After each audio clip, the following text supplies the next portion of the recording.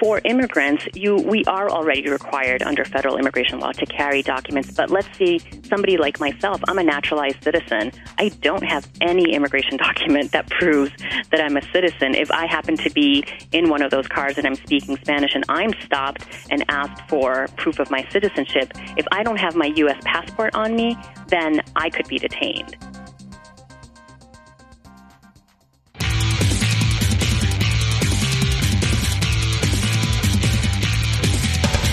This is Lawyer to Lawyer, the award-winning legal podcast with J. Craig Williams and Robert Ambrogi.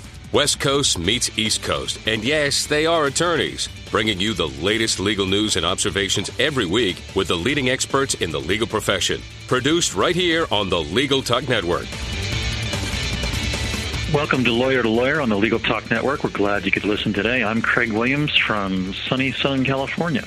And this is Bob Ambrogi coming to you from Massachusetts, where I can't claim it's sunny, but at least it's spring. And I write a blog called Law Sites and another blog called Media Law. I write a blog called May It Please the Court, have a book out called How to Get Sued. Bob, we'd like to thank our sponsors today, SunTrust, who offers private wealth management solutions for attorneys and legal firms at suntrust.com/law, and Clio, web-based practice management software at goclio.com. Craig, last week in Arizona, the governor, Jan Brewer, signed into law a strict immigration bill that has incited nationwide controversy and discussion. The so-called Support Our Law Enforcement and Safe Neighborhoods Act allowed, under that law, the law enforcement is allowed to question anyone about their immigration status if they have reasonable suspicion to believe they might be an undocumented worker. The new law is purportedly designed to curb illegal immigration and is expected to go into effect this summer unless legal challenges prevent that from happening. Bob, in addition to immigrant rights groups and civil rights groups protesting over the legality and the constitutionality surrounding this strict new law, President Obama has come out calling the law irresponsible. It's got strong support, however, from the people of Arizona who have become frustrated by an uptick of violence on the border. Today on Lawyer to Lawyer, we're going to take a look at the controversy surrounding this Arizona law, the legality, talk about the legality of the law, and perhaps what it might mean for immigration reform, both in Arizona and on a national level. Our first guest today to help us discuss this is attorney Maria Elena Hincapie. She is the executive director of the National Immigration Law Center before she assumed this position of executive director in September of 2008. Maria Elena served as NILC's Director of Programs, managing the organization's employment, public benefits, and immigration work. Ms. Hincapie specializes in and has dedicated her legal career to protecting and advancing the rights of immigrant workers, particularly those who are undocumented. Welcome to Lawyer, Maria Elena. Thank you so much for the invitation. I'm glad to be here. And next to join us today is Paul Bender, Professor of Law and Dean Emeritus at the Sandra Day O'Connor School of Law at Arizona State University. Paul Bender teaches courses on U.S. and Arizona constitutional law. He's written extensively about constitutional law, intellectual property, and Indian law, and is co-author of the 2-volume casebook treatise entitled Political and Civil Rights in the United States. Paul Bender has argued more than 20 cases before the United States Supreme Court and actively participates in constitutional litigation in federal and state courts. He served as Principal Deputy Solicitor General of the United States from 1993 to 1997. Welcome to Lawyer, Professor Bender. Thanks. Glad to be here.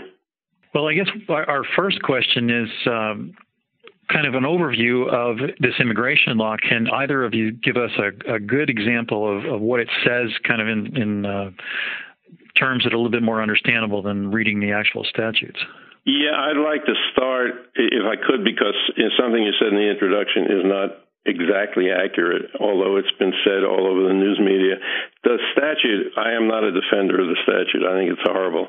The statute, however, does not allow the police to question anyone when they have reasonable suspicion to think they're in the country illegally.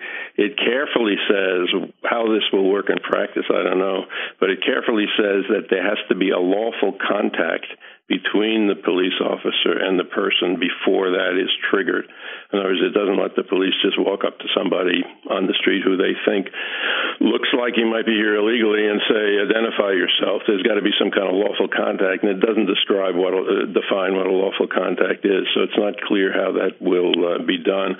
Also, it's not clear that it's going to go into effect unless there's a lawsuit. Arizona, as you probably know, has a referendum system, and for that reason, laws do not go into effect for 90 days after the end of the legislative session, which is, I think, supposed to be next week. So if people get a referendum petition going and get around 100,000 signatures, that would and file those within 90 days, that would stop the law from going into effect until it can be submitted to the voters at a general election, which probably could be in November, but might not be if this legislative session goes on for much longer. Well, tell us what the law does do. We might have gotten it wrong in terms of what it doesn't do, but what does the law do? It basically does two things that are important. One, I think the most important thing it does is it makes it a state crime for somebody to be in the state without required federal documentation. It's already a federal crime, and this sticks the state crime on top of that.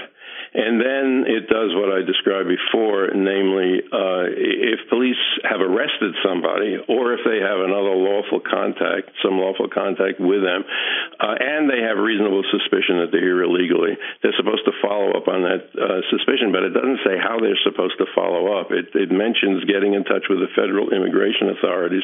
I'm not sure how police do that if they don't have a good identification of the person. So I'm not sure exactly how that works, but it says that when people are in police custody, at least, and probably when the police stop a car, for example, and they have suspicion that somebody in the car is here illegally, they're probably allowed to ask for some identification. It then provides that if the person shows an Arizona driver's license or a driver's license from another state that requires you to be a citizen to get the license, or a passport or some other document like that showing citizenship, that's the end of it. And the police go no further. The open question to me is what happens if the people either refuse to give identification or don't have it. The law just doesn't make clear whether the police can arrest them at that time, because although it does make it a state crime to be in the country without the documentation, I'm not sure police have probable cause to think somebody's in the country without documentation just because they don't have a driver's license with them. Arlena, what are the real issues from an immigration standpoint?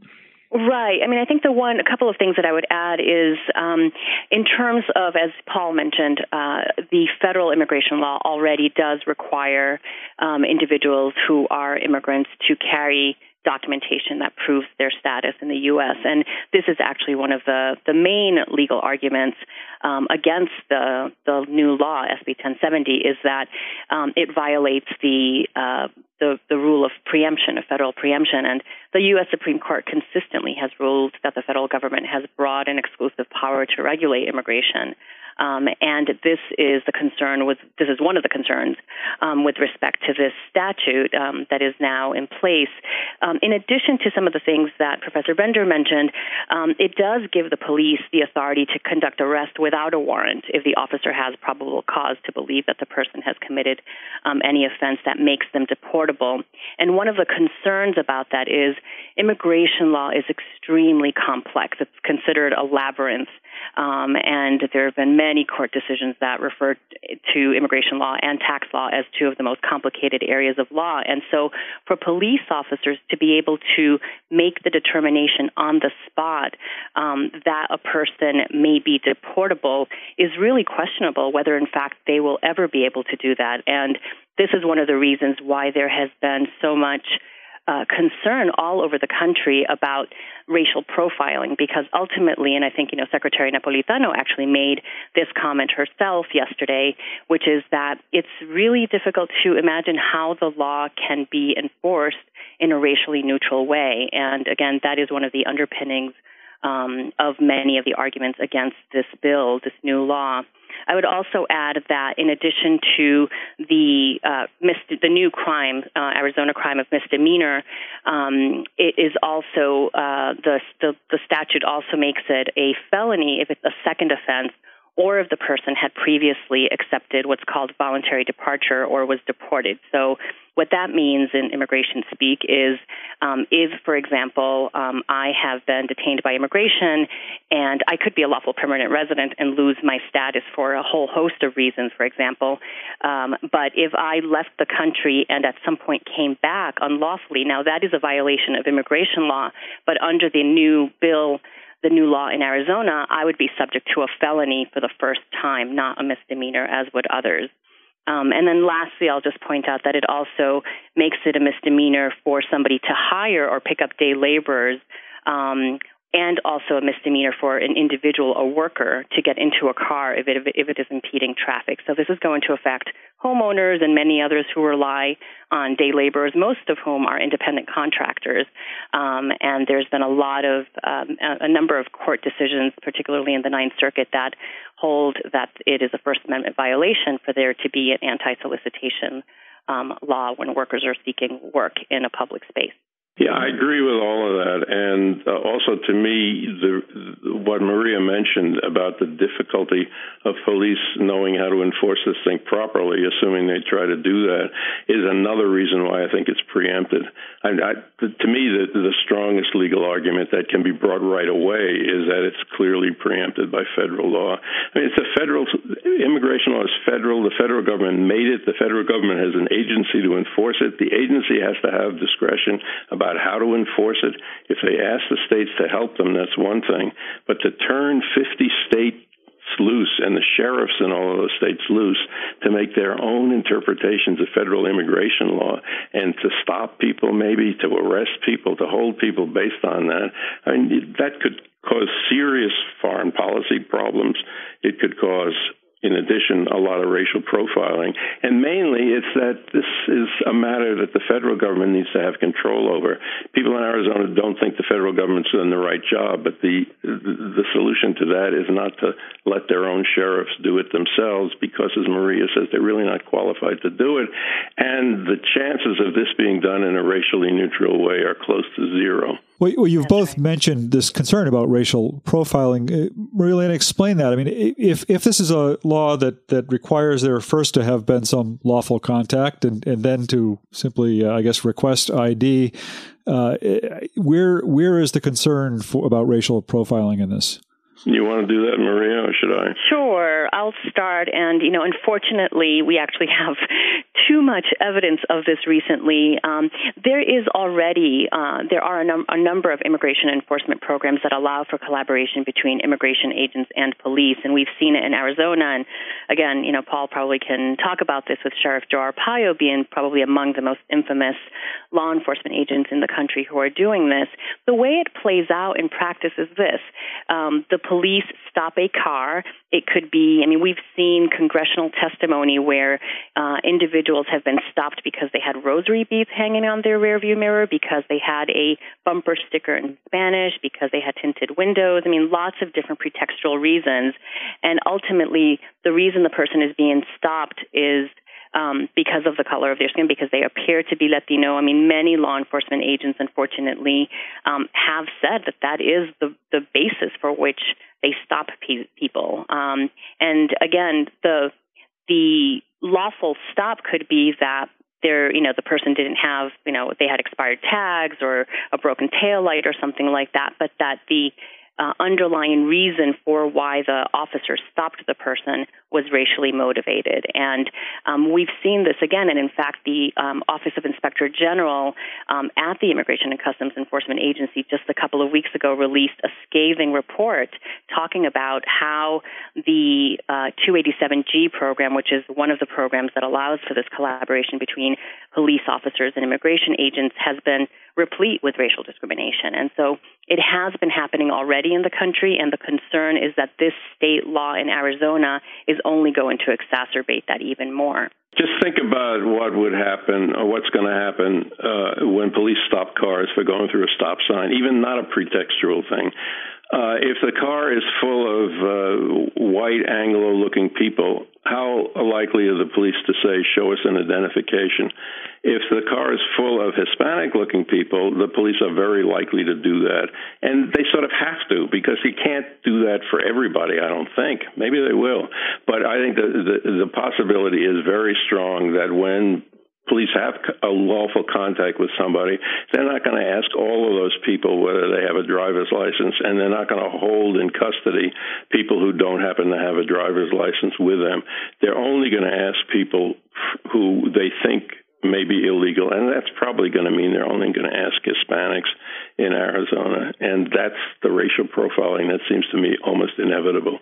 That's right. And I think, the piece about this that is so dangerous is actually that, again, for immigrants, we are already required under federal immigration law to carry documents. But let's see, somebody like myself, I'm a naturalized citizen. I don't have any immigration document that proves that I'm a citizen. If I happen to be in one of those cars and I'm speaking Spanish and I'm stopped and asked for proof of my citizenship, if I don't have my U.S. passport on me, then I could be detained. And so, again, this is particularly dangerous for what it means for all communities of color, particularly Latinos in Arizona, but also for people who have been, first, second, third generation Mexican Americans, Hispanic Americans in Arizona who are U.S. citizens, but again, will not be able to prove. And unless every citizen is required to carry proof of their citizenship, which is not the direction that I think most Americans want to go in, it raises, again, the specter of the only way that you can actually enforce this law is if you are looking at it through a racial lens. Paul, let's take a look at this from the other side. Can you give us the arguments about why this statute was passed in the first place, the violence issues, and the inability of the federal government supposedly to enforce immigration? Well, there has been, as everybody knows, a lot of illegal immigration. And a lot of it comes through Arizona. How closely related that is to violence in Arizona, I don't know. People are really quick to jump at the conclusion that it is. For example, a rancher in southern Arizona near the border was killed a couple of weeks ago by somebody who apparently fled, I shouldn't say back, see, even I do it, fled across the border after killing. People there are assuming that was an illegal immigrant. Who knows whether that's true or not? I don't know. And for all I know, we'll never know. The reports I've seen about crime statistics in Arizona generally are that people who are here illegally do not have a higher incidence of committing crimes than anybody else. They probably have a lower incidence. But I think what's going on is a perception that, which is accurate, that people are coming illegally across the border a lot. And that the federal government isn't doing as much about it as people would like them to do, especially people in Arizona who are hostile to some of this immigration. And I think that's why it was passed. When the governor signed it, she said, we got all this violence near the border and all this violent crime, but this bill isn't going to stop that. This bill is not targeting people as they come across the border. It's not targeting violent criminals. So although I understand the reason for doing it, and there are probably some good reasons, it's got to be, I think, something that's done through the federal government. And if people in Arizona feel that the federal government isn't doing the right thing, that they ought to take those claims to the highest official in the federal government, happens to be our ex-governor, and to our senators and representatives, and try to lean on them to reform federal immigration law rather than trying to do it themselves. I think that's right. I share those concerns. I mean, I think that the argument about the criminal activity and drug cartels, et cetera, that is shared actually by undocumented immigrants in Arizona and in Texas and other places where they have also been caught in the crossfire. It's shared by other Latinos in all communities really in Arizona and throughout the country. So it's a real concern, but it's being conflated with undocumented immigration. Again, it's comparing apples and oranges, and this state law is not going to resolve that issue. And in fact, it actually undermines the safety of Arizonans, because for immigrant communities not to be able to trust their police and not to be able to come forward and report a crime or to serve as a witness in a crime is extremely damaging to relationships between communities and police. And this is one of the reasons why so many law enforcement agencies around the country have, over the last couple of years, spoken up very eloquently about why deputizing law enforcement agents to become immigration agents is harmful to community policing efforts. And just last week, and over the last 2 weeks, we've seen law enforcement agents also come out against this particular bill before it was signed.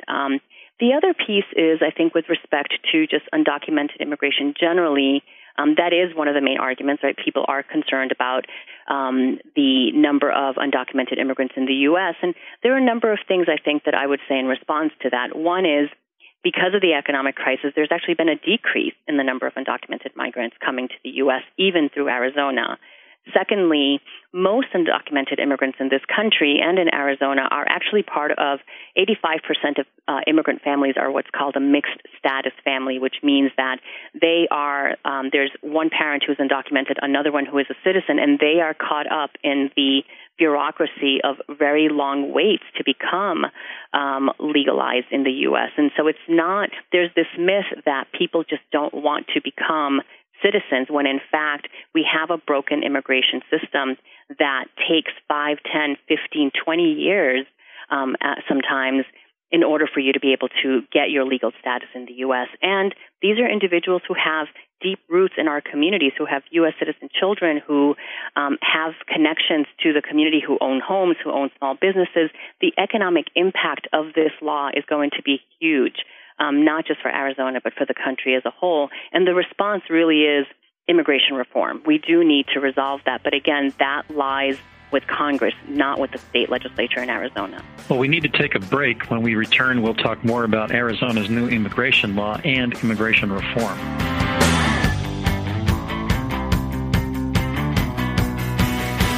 Has the recent economic climate affected the financial goals of your firm? Get back on track with help from SunTrust. Our private wealth management legal specialty group works solely with lawyers and their firms to deliver unique solutions designed for the legal community. SunTrust advisors give you sound guidance on everything from maximizing cash flow and wading through benefits planning to understanding how to retain attorneys and staff. Learn more at www.suntrust.com/legal. SunTrust. Live solid. Bank solid. SunTrust Bank. Member FDIC. Imagine how much easier managing your practice would be if your practice management software was web-based. Your practice would be available anywhere you have an internet connection, completely secure, backed up continuously, and most importantly, easy to use, allowing you to spend your valuable time building your practice instead of managing technology. Start simplifying your practice today with Clio. Sign up for a free, fully functional 30-day trial at www.goclio.com. Use promotional code L2L for a 25% discount.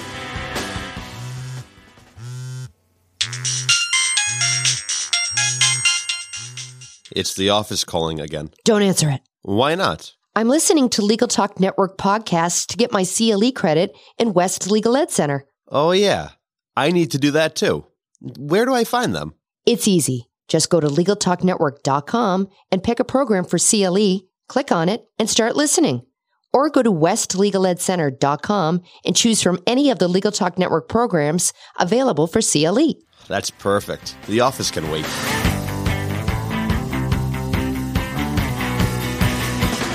Welcome back to Lawyer on the Legal Talk Network. We are speaking with attorney Maria Elena Hincapie, Executive Director of the National Immigration Law Center, and also Professor Paul Bender, Professor of Law and Dean Emeritus at the Sandra Day O'Connor School of Law at Arizona State University. Paul Bender has to leave us in just a moment, and we wanted to thank him for his time. Maria Elena is going to stay with us, but before he leaves, I wanted to give him an opportunity to have his sort of final thought on this topic, and also if you'd like to let our listeners know how they can follow up with you, to do that as well. So, Paul Bender? Sure, thanks. One thing I'd like to say, just to emphasize something Maria said, what's going to happen if this law works the way the people who drafted it want it to work is they're going to discourage people from coming here or staying here who are generally law-abiding people. The people who they're really afraid of and the people who are dangerous, the drug smugglers, the gang people, they're not going to be stopped by this kind of thing.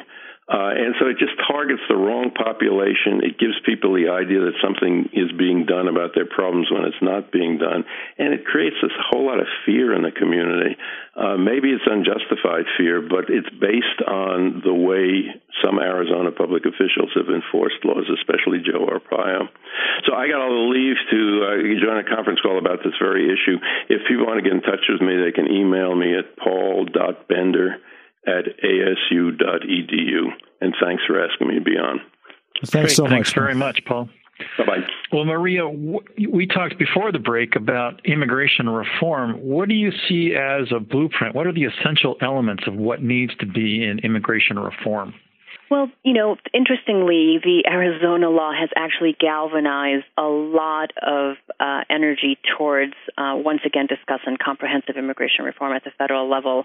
And as we speak, actually, I think by the end of the week, we will have something issued by the Senate trying to address this very issue. And the administration has been very public about saying, once again, that this is not the solution to the nation's immigration problems, cannot be done in a patchwork by state, the way Arizona is doing, and instead we need to do this at the federal level. So the principal components of a broad immigration reform bill that will resolve the issues that the nation is struggling with right now are, one, a broad legalization program that allows the 10, 11 million undocumented immigrants who are very much a part of the fabric of society in this country to come out of the shadows, to be able to fully participate in society, continue contributing to the economy as they've been doing.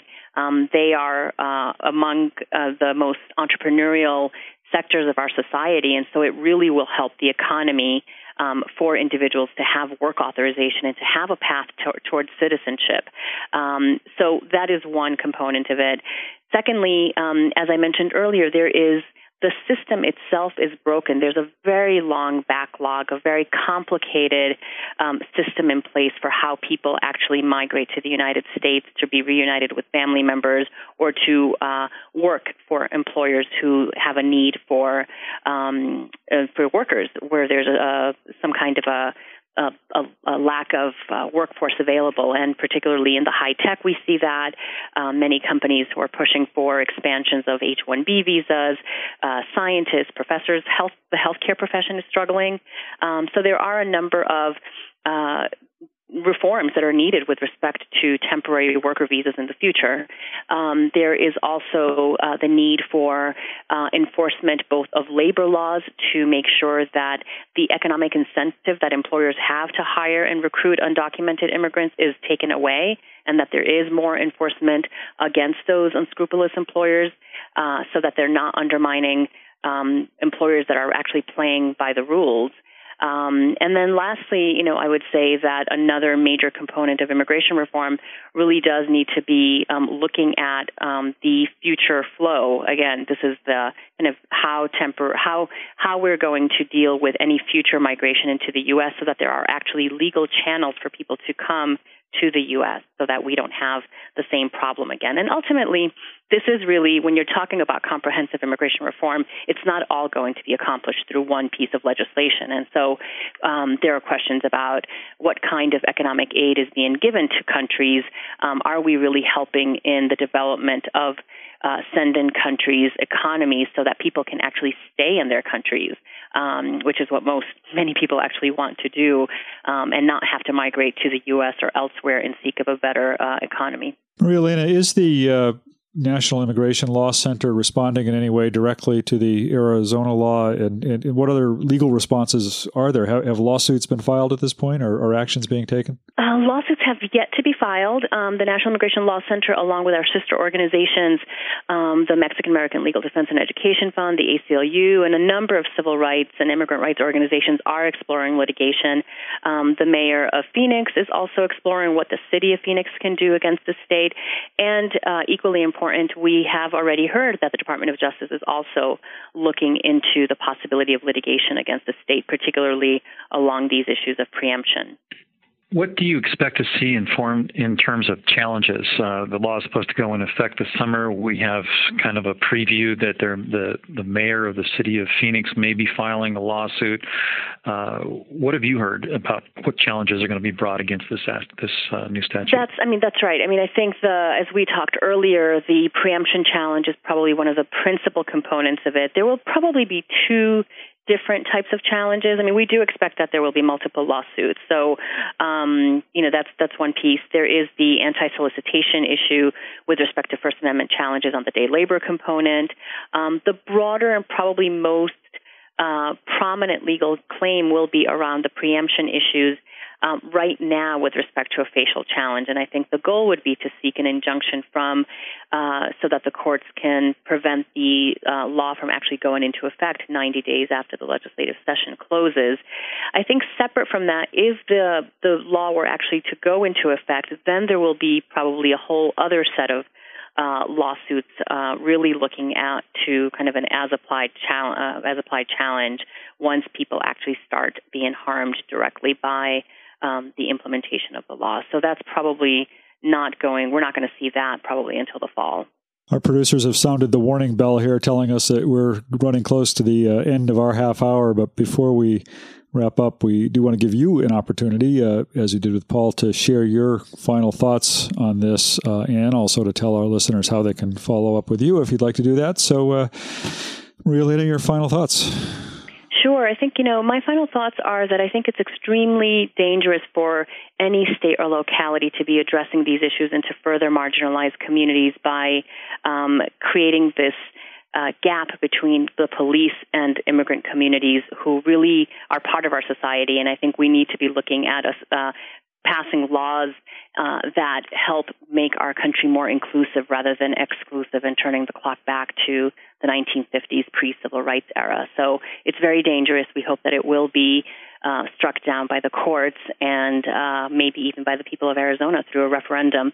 I can be reached through my email, which is my last name, HINCAPIE@NILC.org, and through our website, which is www.nilc.org. Great.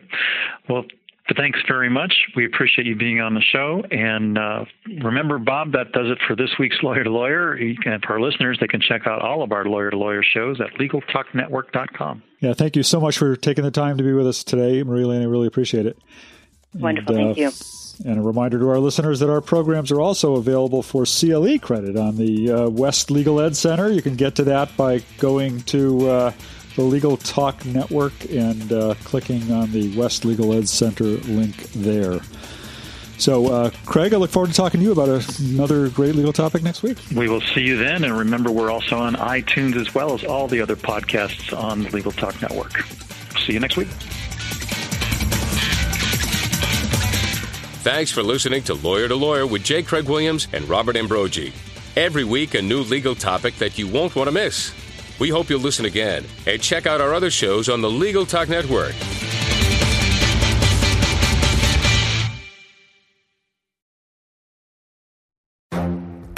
The Lunch Hour Legal Marketing Podcast, your resource for the tips and tactical advice you need to grow your business. Plus, keep up with the news and commentary you crave to stay one step ahead. It's hosted by me, Guy Sakalakis. And me, Conrad Somm. Every other week, we break down the issues holding back your marketing strategy and talk about the changes you need to be prepared for. Check out the Lunch Hour Legal Marketing Podcast wherever you get your podcasts or on YouTube.